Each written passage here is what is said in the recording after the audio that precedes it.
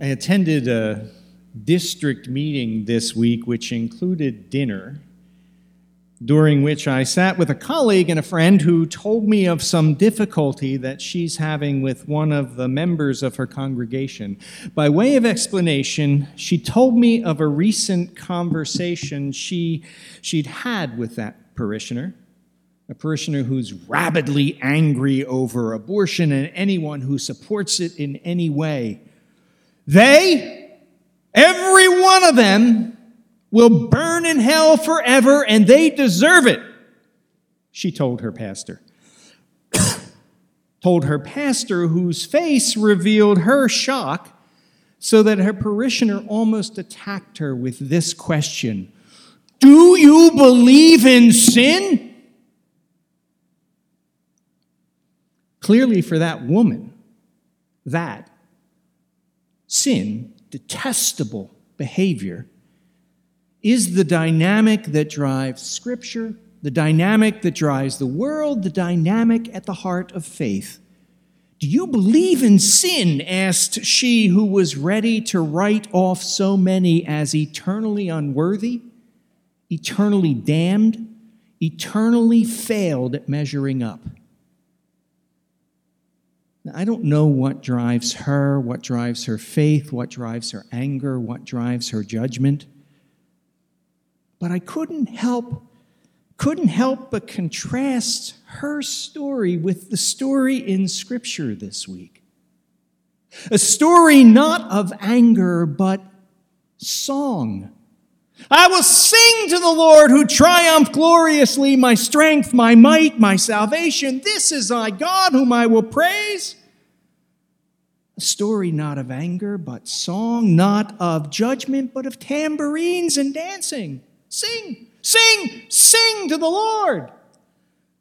That's such a different story of faith, such a different dynamic, that I want you to remember where all that song and dance comes from. What gives rise to them? Remember that those who are singing and dancing are on their way to becoming Israel, and are those who have been enslaved in Egypt. And remember this, that the worst kind of slavery is not external compulsion, but the way that compulsion gets inside you and twists you. When the quotas are raised, and you know you can't meet them, and you feel like you are a failure. When your whole existence is determined by the need to measure up, to meet the expectations, to perform satisfactorily, and you don't, or you won't, you fear. Won't make enough bricks for Pharaoh, won't close enough deals at work, won't earn enough A's in school, won't make enough money, won't do enough things for others. When you feel yourself falling behind and know you simply are not enough, not good enough, not strong enough, not capable enough, not important enough.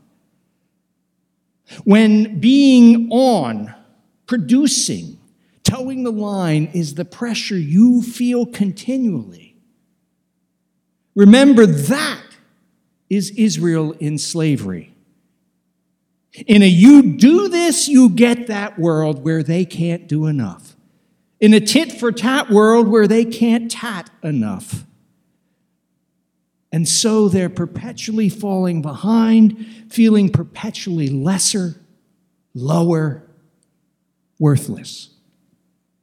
That is Israel in slavery, and into that slavery wades this God, literally slogging knee-deep in mud to hold apart the waters and let Israel through, splashing up to Israel without a single demand, choosing to side with Israel without a single expectation, going to bat for Israel without a single request in return.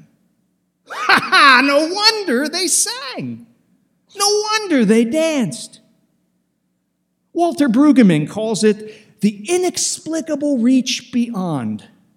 God reaching beyond current arrangements, reaching beyond current limitations, reaching beyond the constraints of imagination, reaching to create new possibility, and doing so without explanation. There's no precedent. There's no reason to it. There's no trade, no bargaining, no tit for tat. There's no scoring points to earn such favor by God, no promises on Israel's part to return anything or reform anything or to be more. God embraces them simply as enough, embraces them as worthy, embraces them for freedom, period. God embraces them, period. Period. No wonder they sang. No wonder they danced. No wonder this story became the central story carried by a people for millennia. What grace! What gift!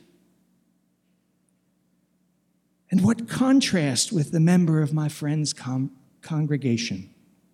A different dynamic at the heart of Scripture, a different dynamic at the heart of faith, a different dynamic at the heart of life, a different question it raises to all of us.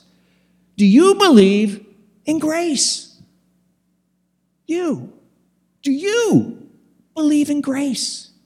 In gift given for no reason whatsoever? Have you experienced gift? Inexplicable, without return, without requirement or expectation, gift.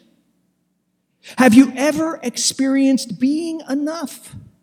Beneath all the demands of life, all the quotas, all the requirements that you measure up at work, at school, family, at friends, even at church, have you ever realized, known, felt that you are enough? Have you even for a moment known what it is to be free? Free of demands, free of the pressure to perform, free of the pressure to prove yourself, free of the expectation that you will be or do something more. If so, you've experienced the truth. This story says you've met the heart of life. This story says God who befriends inexplicably, who embraces without reason, simply because you are, as Israel was, and was in need of a friend. You have tasted,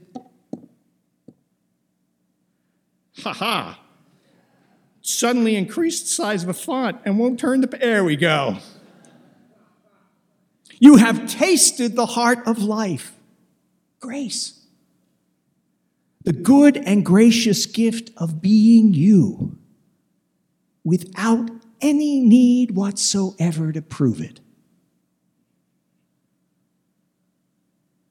And yet I have to admit that it is so difficult to realize, to hang on to that truth in a world that so perpetually pressures us. Some of us carry years, decades of scarring from the conditions laid on our worth. The messages that told us over and over that we were not enough, would never be enough unless ... For some of us, that tape simply plays over and over and over. And even if it doesn't, all of us live now in the midst of such voices telling us daily that we need to do more, do better, do other, be more, be better, be other, or we will never do or be enough. And even when they celebrate us, those voices, even when they tell us that we are enough, they reinforce the pressure since they always add a because. Because you have done this or are doing that, you have performed and achieved or will. All of which means we can't stop, can't relent, can't rest, lest we lose our very worth. The truth, though, is, this story says, God says, this story proclaims, that you are enough already. You matter already. You are somebody already for no reason at all except that you are and are cherished by God. Israel has spent its entire life working that out. It is still spending its life doing so, working that out. This experience of being embraced inexplicably, without reason, without condition. Working that out for itself, reminding itself weekly in Sabbath rest that it doesn't need to produce. It doesn't need to perform. It doesn't need to be on to be somebody. That life is other than the constant need to do and deliver, other than meeting conditions to matter. Israel has spent its life working that out for each other. The entire covenant can be reduced to how to take care of each other, how to treat each other from that truth. That each of them are enough because they are. Whether poor, vulnerable, widowed, orphaned, whether immigrant, stranger, other, enough because they are. Israel has spent its life working that out for itself and for others. The prophets expanding the list of who matters without condition, expanding it to the sexual other, as Isaiah did, to the religious other, as both Isaiah and Jeremiah did, even to the enemy, as Elisha did. Israel has spent itself working out the truth that it experienced in this moment of being free of requirement, free of expectation. Israel has spent its life working out the truth it experienced in this moment. The truth of this inexplicable embrace, this groundless worth, this being loved without condition, being enough simply because they are. Israel has spent its life working out the truth it experienced in this story. And we read it today as the invitation to make it our story, to take it to heart, to see our lives, ourselves in its light, to work out what it means that we, every single one of us, are enough without condition, that every one of us is enough no matter where they were born, no matter whom they love, no matter the color of their skin, no matter what name they give to the divine mystery or not, no matter where they've been or what they've done or failed to do, everyone enough, loved, embraced by everlasting arms. Every one. Oh my, may we, every single one of us, feel that embrace. May we share that embrace. And may we give all of who we are to make that embrace policy for all